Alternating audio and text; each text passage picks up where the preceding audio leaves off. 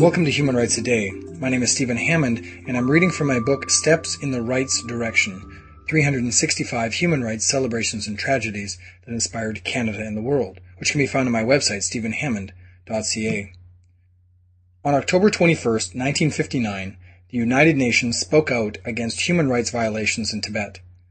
Ever since China invaded the country of Tibet in 1949, the world has been calling for Tibet's independence.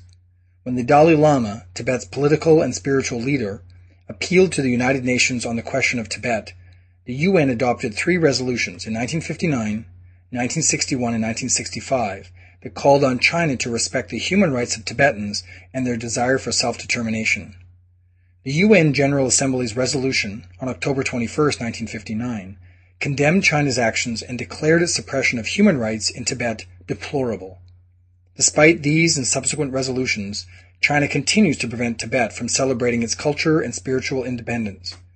The Dalai Lama has traveled the world in his unending effort to garner sufficient international pressure to force China to reintroduce freedoms in his country.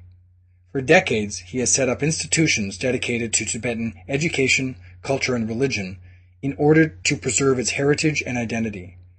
The Dalai Lama has received numerous awards, including the Nobel Peace Prize in 1989, recognizing his message of peace and nonviolence. Despite his message, whenever any government leader agrees to meet with him, China sends messages of strong condemnation about this man, who describes himself as a simple Buddhist monk. That's October 21st, 1959. If you'd like to hear a human rights story each day, be sure to click on the subscribe button, and I'll tell you another story tomorrow. If you'd like a link on your website for these podcasts, send an email to stephen@stephenhammond.ca, and we'll get you the proper instructions. For more information on human rights, go to my website, stephenhammond.ca.